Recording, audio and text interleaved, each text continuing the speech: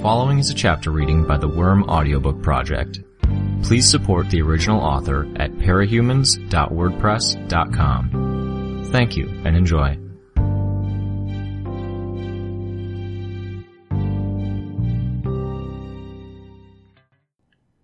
"19.4 I was perfectly happy," Scapegoat said, being able to tell myself that, hey, the news is blowing things out of proportion. There's no way Brockton Bay is as scary as they're making it out to be. Dragon suits get sent in and are promptly forced out. But really, the mayor's telling Washington it's safe enough. The media got something wrong, or they're making little problems sound bigger than they are. See the pile of dead bodies where this girl... Echidna, Tattletale supplied. Where Echidna spat out clones? Okay, I can live with that. An unusual power and strong parahuman. Could be an exaggeration. See? The destruction, the ruined buildings, and the streets that still haven't drained 100%? More or less what I expected from the news. The girl with the mutant dogs, Bug Girl, still manageable. But she opens her mouth, Scapegoat pointed at Tattletale, and pop goes my bubble of happy self-delusion. "You want to tear a hole in reality?" Tecton asked Tattletale. "I do. I want to use Scrub's power in conjunction with another power that draws heavily on accessing other worlds. It's why I contacted Faultline's crew. They're our best bet. Mirrodin might work, but he's unlikely to cooperate. Scapegoat could work too, but I think it'd take too long, and it might need a human sacrifice. Having Scrub hit someone who was heavily affected by the goat's power. Regent nudged me. With Gru gone, it's your job to lay down the law. No human sacrifices." He mimicked Gru's tone of voice, with a forced lowness. No human sacrifices? Did I really want to veto any possibility when we were faced with threats like Endbringers and Echidna? "You're not saying no," Regent commented. "Tattletale," I said. "What's the point? Why open a hole like that?" "It's a place to put Noelle, for one thing." "We can stop her other ways," I said. "She's not invincible."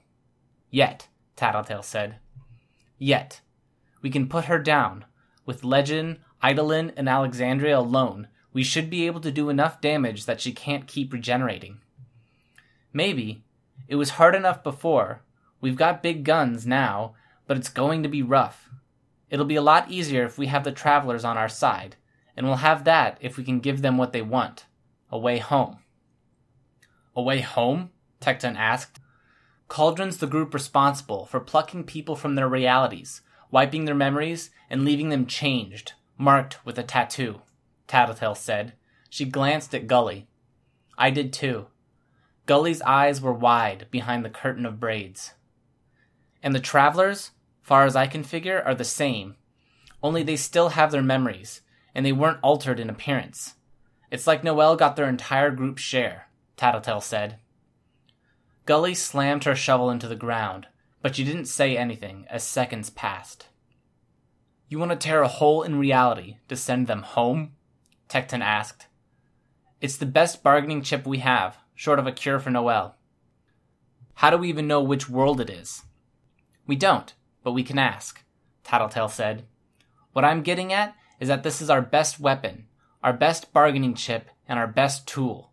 If I'm right, if I'm close to right, then this is a way to shut powers off at the source." "Assuming you have a way to kill or break the connection with these things you're describing," Tecton said. "I'm assuming we can get our hands on some weapons of mass destruction," Tattletale said. "Too many potential disasters," Tecton said. "Listen, I get it. I've been where you are. There's a lot of tinkers and some thinkers who've been where you're at right now. You've had that brilliant idea with the power to change the world, for better or for worse. Most of us stop at that line. We have to." "This isn't changing the world," Tattletale said. "This is going to the heart of every single damn problem we've been facing and surgically removing the most dangerous parts. We can access the places where the powers are coming from and shut them off. It's an answer." "If you can manage the risk," Tecton said, "and I don't think surgically is even close to being the word you want. With tears in reality, it's equivalent to using explosives with a yield you can't even guess at." "I'm a good guesser," Tattletale said. And this is the part where I cut in, I said. We're short on time, and I have stuff to see to. Why don't you guys talk this through, and I'll collect supplies with Scapegoat in the meantime. Go for it, Tattletale said. I'll come, Rachel told me. Too much fucking talking. We can't let Scapegoat leave in the company of 2 known dangerous villains, Tecton said. Send someone with us, I said. Gully and Wanton, then, Tecton said. If that's all right, Gully. We'll watch your prisoners. I'll ask, she said. Thank you, I said. Atlas isn't far from your territory, Tattletale said.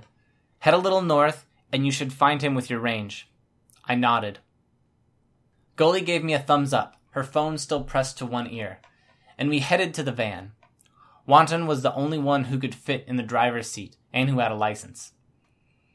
With Gully and Bitch both in the back, I figured it would be safest to ride with them.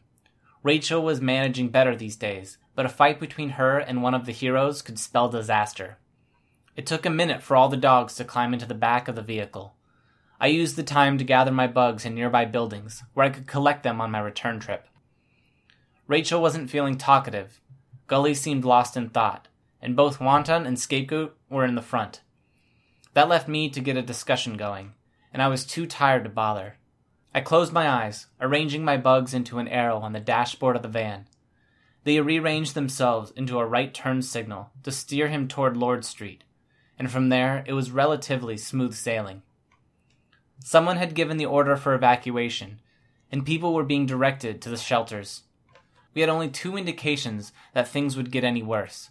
Tattletale's gut, which wasn't a sure thing, and Dinah, who'd indicated that there was a good chance a large portion of the city would suffer at Echidna's hands. Or even, not specifically at her hands. With our luck, it would be Tattletale's plan that leveled half the city, and we'd find out that Echidna was permanently trapped beneath the rubble, not even a consideration. Twice I nodded off, my head starting to drift forward before the sudden movement of my bugs stirred me fully awake. The interior of the van was warm, dim, and the vibration was oddly soothing. The third time I drifted off, my bugs didn't catch the movement. My head leaned back against the wall of the van, and I slipped into the twilight state of near sleep. It was the appearance of Atlas that brought me back to my senses. I signaled for Wanton to stop the van. He was inside a garage, so still I thought he might be dead. Without ingrained instincts, he had only the barest minimum of processing, enough to breathe at least. He hadn't eaten in 12 hours. I was sure to feed him a supply of less essential bugs from the area, moving them straight into his mouth. I could reach my lair and drew out every single one of the bugs I had stored there, calling them to me. He would be weak, I noted, but at least he wasn't hurt. Coil had probably ordered for Atlas to be left alone, for much the same reason that he carted the giant beetle to this area. Doing otherwise could have clued the other Undersiders into what was really going on. Wanton opened the back of the van, and I stepped outside. Gully emerged as well, likely due to curiosity as much as anything else. Atlas, at my bidding, found his way past the closed and unlocked door, made his way outside, and flew to me.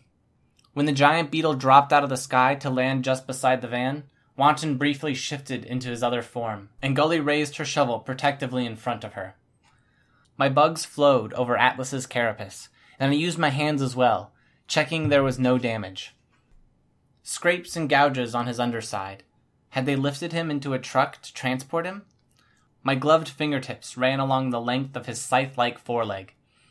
Maybe I needed to take the time to give him more care, sharpen the natural weapons, tend to his shell. I blinked a few times. I was tired, and my lack of focus was dangerous. Time was short. "Are your dogs well enough to run?" I asked Rachel. She was still in the truck, sitting on one of the benches that were built into the side. She hopped down to the street, the dogs milling around her. "Probably." "Then let's go," I said. I stepped onto Atlas's back, but I didn't take a seat. I let him rise into the air, and I drew all the bugs in the area to me. I didn't settle into a sitting position until I was obscured from view. I couldn't move too far away from Scapegoat. I was tethered to him by an invisible, intangible cord, about 150 feet long, about half a city block. Still, Provided I was directly above him, it let me fly about 8 or 9 stories above the ground. I wasn't untouchable, but I was safer. "Hear me?" Wanton spoke. My bugs replied out the word, "Yes." "Creepy," he said. "I need erections." There were 2 possibilities that sprung to mind as far as what the last word might be. I guessed it was directions, and pointed him back to Lord Street. I wanted as many of the good bugs as I could bring, but I was limited in how many Atlas could carry, and I doubted the others would be keen to see them packed into the back of the truck. Instead, I drew out lines of thread, ferried the slower-moving bugs onto my back, and loosely bound them. Bugs strung out on silk cords, like kindergartners did with popcorn on thread. The rest found shelter in the folds, compartments, and creases of my costume. I kept close to the ground as I followed. Had to stay close to Scapegoat, and I couldn't trust Atlas had enough energy to carry me until we'd flown a bit, and I could see how his stamina was. My hair and the tatters of my costume flapped behind me as we flew, clumped together in parts where the fluid that I'd been soaked with while inside Noelle. I had bugs crawl over both to devour and separate the worst of it. The ones on the threads that trailed behind me with the fastest flying insects were surviving, which was key. The little task kept me awake, if not entirely focused. I was caught off guard when I let the van miss a turn. If a good shot of adrenaline didn't wake me up, I might be at a disadvantage in the coming fight. I got that kick of adrenaline sooner than I'd wanted. We reached the clearing where the others had been and found it empty. The Travelers, Tattletale, Regent, Scrub, and the heroes were gone. I landed, and the van doors open. Bitch stopped just behind me, Bentley at full size, and the other dog standing maybe 3 feet tall at the shoulder. "Gully, you have an armband. Have the heroes communicated anything?" I asked. "No." "Can you do me a favor and see if anyone has answers on where Tattletale and the others are? For now, we should head back to the perimeter." "You're giving orders?" Wanton asked. "Consider it a suggestion," I said. Gully had been pleased at the semi-promotion, with being put in charge. I could concede to let her call or confirm the shots, if it kept her happy. It's Gully's choice. She glanced at me. "It's sound. I'll use the armband while Wanton drives." We reached the perimeter around the destroyed building before she got a reply, and we found Tattletale in the company of some of the major heroes. Legend, Alexandria, and Eidolon weren't present, but that wasn't a huge surprise. They apparently had secrets to keep. More than one cape turned their attention to me as I approached. They didn't shoot, though. I was relieved at that.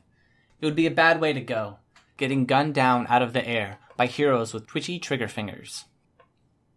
I had to pause while the van stopped to pass through a contingent of heroes. Rachel sort of strode through without really asking for permission. It wouldn't be winning us any points with the good guys, ignoring courtesy, but the fact that Tattletale and Regent had disappeared from our rendezvous spot, and that they were now in the midst of a group of 27 heroes.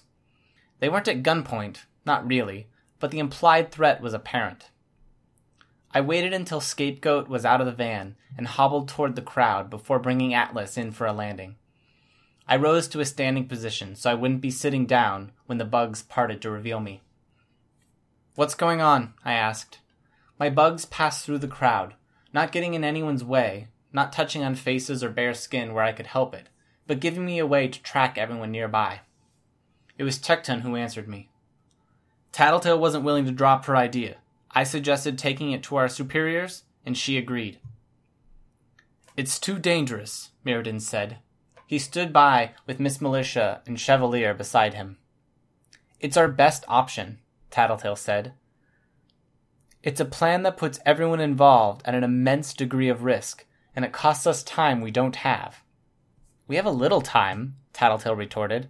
"I don't see any movement there, do you?" "We can't even guarantee it'll work," Mirrodin replied. "Are you saying that because you consider yourself the resident dimensional manipulator, or because you're afraid it'll lead to a big revelation about Cauldron?" I could have imagined it, but I could have sworn my bugs were aware of a collective intake of breath. Not everyone present, not even 1 in 5, but people did react. How far did this reach? "What are you talking about?" Mirrodin asked. "No?" I'm not seeing anything from you. Guess you're in the clear, Tattletale replied. Tattletale, Miss Militia cut in. This isn't the time for games. Making accusations in the hopes of finding information. I agree, I said. Stick to the topic at hand. It's not a game, Tattletale said. She looked at me, and she wasn't smiling. And I don't see how we can discuss it if we ignore the elephant in the room. Try, I told her. What's going on? Chevalier asked. Of everyone in the immediate area, he had the most presence. He wore gleaming gold and silver armor, but it was the massive, ornate cannon blade that made him so imposing. With a blade that was 12 feet long, 3 feet wide, and capable of growing larger, resting against his shoulder as if it were as light as a feather. Rest assured, Chevalier, this is a discussion for another day, Miss Militia said. One I'm definitely interested in continuing, but not when it threatens to distract us. If you're sure, Mirrodin said. Trust me, please, Miss Militia replied. Cauldron is led, or backed by the Miss Militia struck Tattletale, cutting her off before she could finish the sentence. It was only as Miss Militia dropped to her knee, setting one knee on Tattletale's throat, that I saw she had a gun in her hand. She gripped Tattletale by the cheeks, pinched her mouth open, and slid the gun into her mouth. I could sense Rachel striding forward, saw Regent move to raise one hand in Miss Militia's direction. My arms went out to either side of me, one to bar Rachel's advance, another to catch Regent's wrist. Don't be foolish, Tattletale, Miss Militia said. Why would you risk everything like this? Tattletale glanced at me, then mumbled something incomprehensible around the gun barrel. Her cheekbone was bleeding where she'd been struck. Miss Militia looked up at me. A gun materialized in her other hand, identical to the one that was jammed between Tattletale's teeth, but she didn't point it at me. Do we have a problem, Skitter? Not unless you pull the trigger, I said. We aren't going to start a fight with this many people around. It would be suicidal. I looked Tattletale in the eye as I said the last word. Is she a clone? Mirrodin asked. I almost wish she was, I replied. No, it's the real her. Can you tell me why she's doing this? Miss Militia asked. I don't know, I said. Yes, but not entirely. We were tired, but that wasn't it. It wasn't all of it. Couldn't be. It wouldn't account for the almost suicidal edge to her actions in just the last half hour. There was something else going on. Tattletale, Miss Militia said, I'm going to remove the gun. Think very carefully about what you say. Deliberately attempt to divide our ranks could be seen as a violation of the truce, and I will push for the kill order if it goes that far. Tattletale nodded. She winced as the gun was removed. You can't put a kill order on the other Undersiders. They aren't responsible for anything I'm saying. Heck, 2 of them aren't even here. You'd be killing innocents. I don't think anyone here thinks any of you is innocent, Miss Militia said. They're relative innocents? Tattletale tried. Quiet, Miss Militia said, her voice tight. I'll be quiet when you tell me you won't punish others because of me. Just be quiet, Miss Militia said. Chevalier said, his voice low. I won't gainsay any of your decisions. And with this being your city, you have the say unless one of the triumvirate supersedes your order. But you're attacking a girl when she was only talking. And there are a lot of eyes and ears here. You're saying it doesn't look good, Miss Militia said. Her eyes were fixed on Tattletale. Not for your career. I don't give a flying fuck about my career, she replied. I care about all of us getting out of here in one piece. And you think she'll put all of us in danger if she opens her mouth? Chevalier asked. Yes. I think Tattletale can do a catastrophic amount of damage if she opens her mouth, Miss Militia said. You've read her file. I have, Mirrodin said. Is the information she wants to share pertinent to this crisis? Chevalier asked. Not immediately, Miss Militia said. Tattletale cleared her throat, apparently asking for permission to speak, but Miss Militia gave her a tight shake of the head in response. Not as far as I'm aware. I've discussed much of it with Skitter. If I may, I spoke up. Innumerable sets of eyes turned my way. I let go of Regent's hand and dropped the hand that was still held up in front of Rachel. What is it? Mirrodin asked. I can try to explain. You can send away the rest of the capes. I explain to you three, and you decide if and how much information you disseminate to your underlings. I'll try to be more delicate than Tattletale was. Avoid the more sensitive parts. I don't agree with Tattletale's plan, but it's too dangerous to make calls without knowing the key details. And some of this stuff is need to know if we're to have any chance of getting the Travelers or Noelle to cooperate. Mirrodin looked at Miss Militia, and she nodded. Mirrodin raised his voice. I'd like everyone who isn't immediately involved in this discussion to find something else to do. Some people started shuffling away. Aside from heading straight toward the site where helicopters were still laying down containment foam, or walking face first into the containment van Wanton had parked, there were only two directions to walk, and one group of people weren't moving. Gully, one of the twins, was tugging her arm, but she wasn't budging. Gully, a cape I didn't recognize spoke. Get a move on. I want answers, she said. The Undersiders have them. And Chevalier will contact me with what he feels we need to know, and I'll pass that on to you and your squad, the cape said. That's not enough, she said. I don't want the condensed version. I want to hear why I'm like this. A murmur ran through the crowd, and I noted that some of the capes who had reacted before were standing out more. One was breathing harder, another was fidgeting where she'd been calm before. This kind of insubordination is what goes on your file and costs you promotions, the cape said. I've been passed up for promotions so many times, I've already gotten the message. Monsters don't get to be team captain. Your argument doesn't have any weight to it, Lano. Weld approached her. Their eyes met, and Weld came to a stop, turning around so that he stood just to her right. He didn't say a word. Miss Militia stared at him, and he didn't even flinch. This is a critical situation, Mirrodin said. We're on the brink of another potential conflict with an S-class threat. If the Undersiders have information we can use, information that could be sensitive, we need you to clear out. I've spent years like this, Gully said. It's not just me either. There's others. Weld. Hunch, Weld added. Gentle Giant. Sanguine. Weld and Hunch, Gentle Giant and Sanguine, Gully said. And the others who weren't even lucky enough to find the wards or protectorate before they found themselves in trouble. It's not just me. We need to know for them. This isn't the time or the place.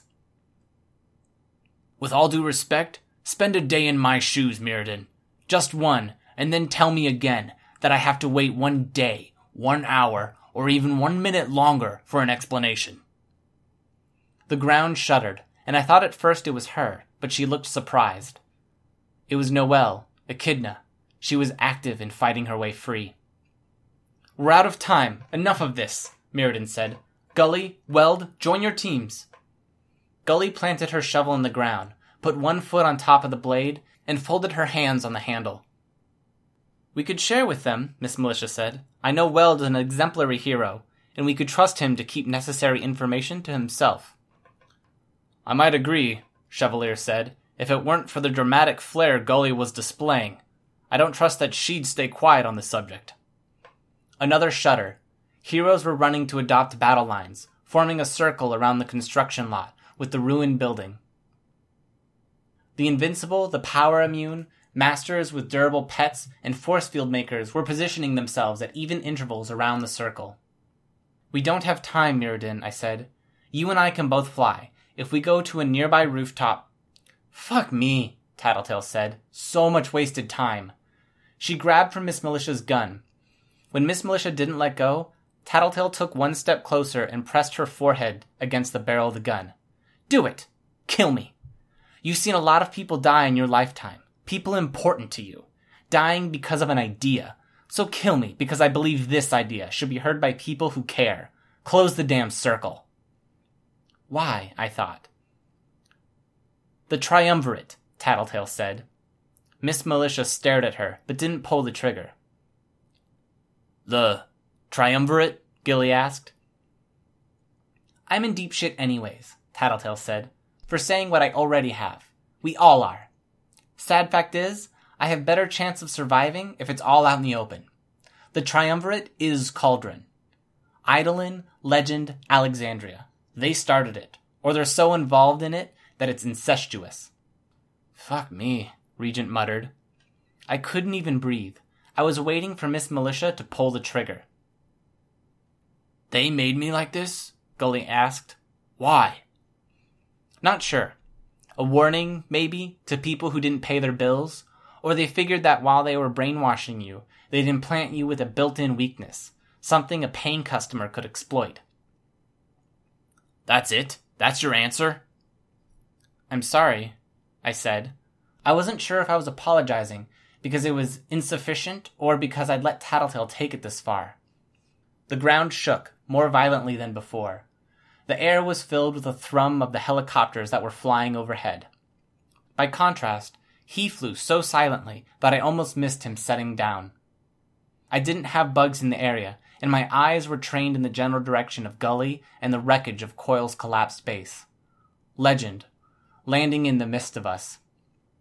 You heard? Tattletale said. She didn't sound surprised. Lip reading, he murmured. I can see very long distances. Put the gun down, Miss Militia. The cat's out of the bag. You're admitting it, Chevalier said. There was another rumble, shaking the ground so hard that most of us lost our balance. Legend stayed perfectly upright, no doubt using his flight to hold himself a hair above the ground. He turned to check the fighting hadn't started.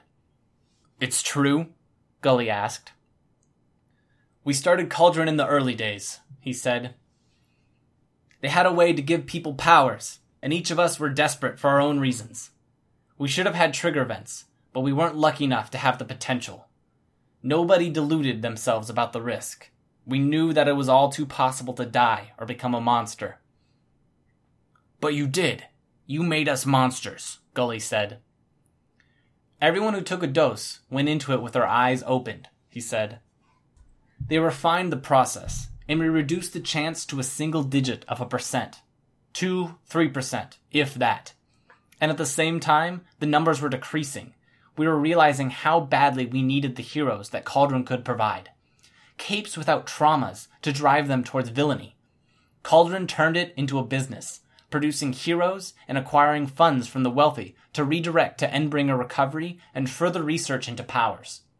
We knew it wasn't ideal, that some would turn to villainy, but with the appearance of the Slaughterhouse 9 and the damage the Endbringers were doing, we had to do something. How do the Travelers factor in? Miss Militia asked. They got a hold of a dose meant for another group of people. They weren't screened. They didn't follow the necessary procedures, didn't get the psychological or physical checkups, and even with that, we had no idea that the formula could produce anything like Echidna. But the Travelers are from another world, I said. Aren't they? The Seamerg, he said simply. Madison, Wisconsin. 1.5 years ago. She opened a dimensional gate. You were there, Mirrodin. You met Trickster and Echidna. Mirrodin's eyes widened. The hospital room. The ground rumbled again. A burned husk of a building at the far end of the street toppled with a crash. But if Cauldron's not taking people from other worlds, Gully said, what? It's not Cauldron, Legend said. His voice was flat, without effect. He met her eyes. Manton worked for Cauldron before an incident with his daughter led to a psychotic break, and a break with the organization. He left with samples that he passed on to others. One of those people sold them for personal profit before Cauldron found him. Another was responsible for the Case 53s. We thought it was Manton, but it wasn't. He glanced at Tattletale, and she cocked her head a little to one side. Why? Gully asked. Why do that? Why make us like this? I'd give you answers if I could. Some people abuse others for the sense of power it gives them, Legend told her. His voice sounded hollow. To change somebody's body and mind completely and irrevocably, it could be the same impulse. The appearance of the Case 53s has stopped or slowed dramatically. It's little consolation, but we think the person who did this to you is dead or completely out of formula." "That's no consolation at all," Gilly replied. The ground shuddered. "It's worth nothing," Legend said, "that we tracked Manton down. He and Siberian's master are the same person. Dragon and Defiant have a bead on the 9. They expect a confrontation to start soon." But I could only think of when Legend and I had been looking down at the 9 from above. He recognized the Siberian's master then, and he hadn't told me. Was he admitting facts now in the same way? Was he lying like he had then? "The Siberian is Manton?" Mirrodin asked. Legend nodded. "And Manton is ultimately responsible for the Case 53s. I know it's not the explanation you each hoped for, but it's the reality. Understood?" There were nods all around. I wasn't sure if anyone else saw, or if they knew her well enough to say, but Tattletale was smiling. And it wasn't the one she wore when she was being friendly and easygoing. It was the one she had before she unloaded on Panacea, back at the bank. The one she had before she revealed to Coil just how she screwed him over. I directed a bug to fly across her face, brushing the skin. She flinched and looked at me. I only stared at her, willed her to be quiet. Saying anything would be disastrous here. I wasn't sure how much of what he was saying was truth, but Legend had just stepped in here, pacified the situation. Tattletale shrugged with one shoulder, a fractional movement that only my swarm really noticed. The smile disappeared from her face. "Sure," she said, a little belatedly. The rumbling continued, steadier now. "Is that the essence of what you wanted to tell us?" Mirrodin asked. "What Legend said about Cauldron?" "Only thing I'd have to add is that the travelers came from another Earth. Except for Trickster, they're more or less on our side here. Tell Ballistic, Sundancer, and Genesis that we can get them home and they'll help. They have the kind of firepower we need." "Well," my bug sensed Echidna clawing her way to the surface. "Armband," I interrupted Chevlar. "What?" "Warn them, she's here." It was too late. The Grue that was accompanying Echidna emerged from the hole she dug. He raised his hands and I could see the wave of darkness rolling out from the entrance to a parking garage to sweep over the assembled heroes. She wasn't beneath the fallen base. With her shape-shifting and the teleporting Grue's help, she found her way through a side tunnel, clawed or punched her way up into a nearby parking garage, a place where she could stage her attack. Echidna materialized out of the darkness the Grue had created. She was nearly twice the height she'd been before, to the point that the human body on top was minuscule, a speck by comparison. A human figure atop a broad 3-story building. Her legs were more robust now. There weren't any feeble limbs like the ones my bugs had glimpsed or touched. Her lower body was planted in a crust of bone, and 2 more heads were just emerging from her front, one with the beginnings of a mouth, the other with 2 large eyes and a lump that would become a snout. She's developed. There were no less than 10 capes within range of her claws as she appeared. 10 capes that were caught in her flesh the very instant the fight began. I'd placed bugs on Legend to track his movements, and they went with him as he took to the air and fell into formation with Alexandra and Eidolon.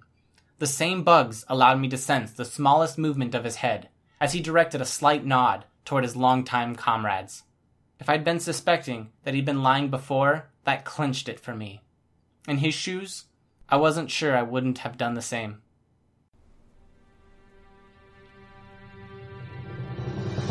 Hi, this is Snagger. You just finished listening to a chapter from Arc 19, Scourge, from the web serial Worm by Wildbow. This production is brought to you by the Worm Audiobook Project. If you would like to know more about us, or to volunteer your own services, please check us out at audioworm.rein-online.org. You can download or listen to every chapter directly from our site, or you can find us on iTunes or any podcast app under Worm Audiobook. Thanks for listening.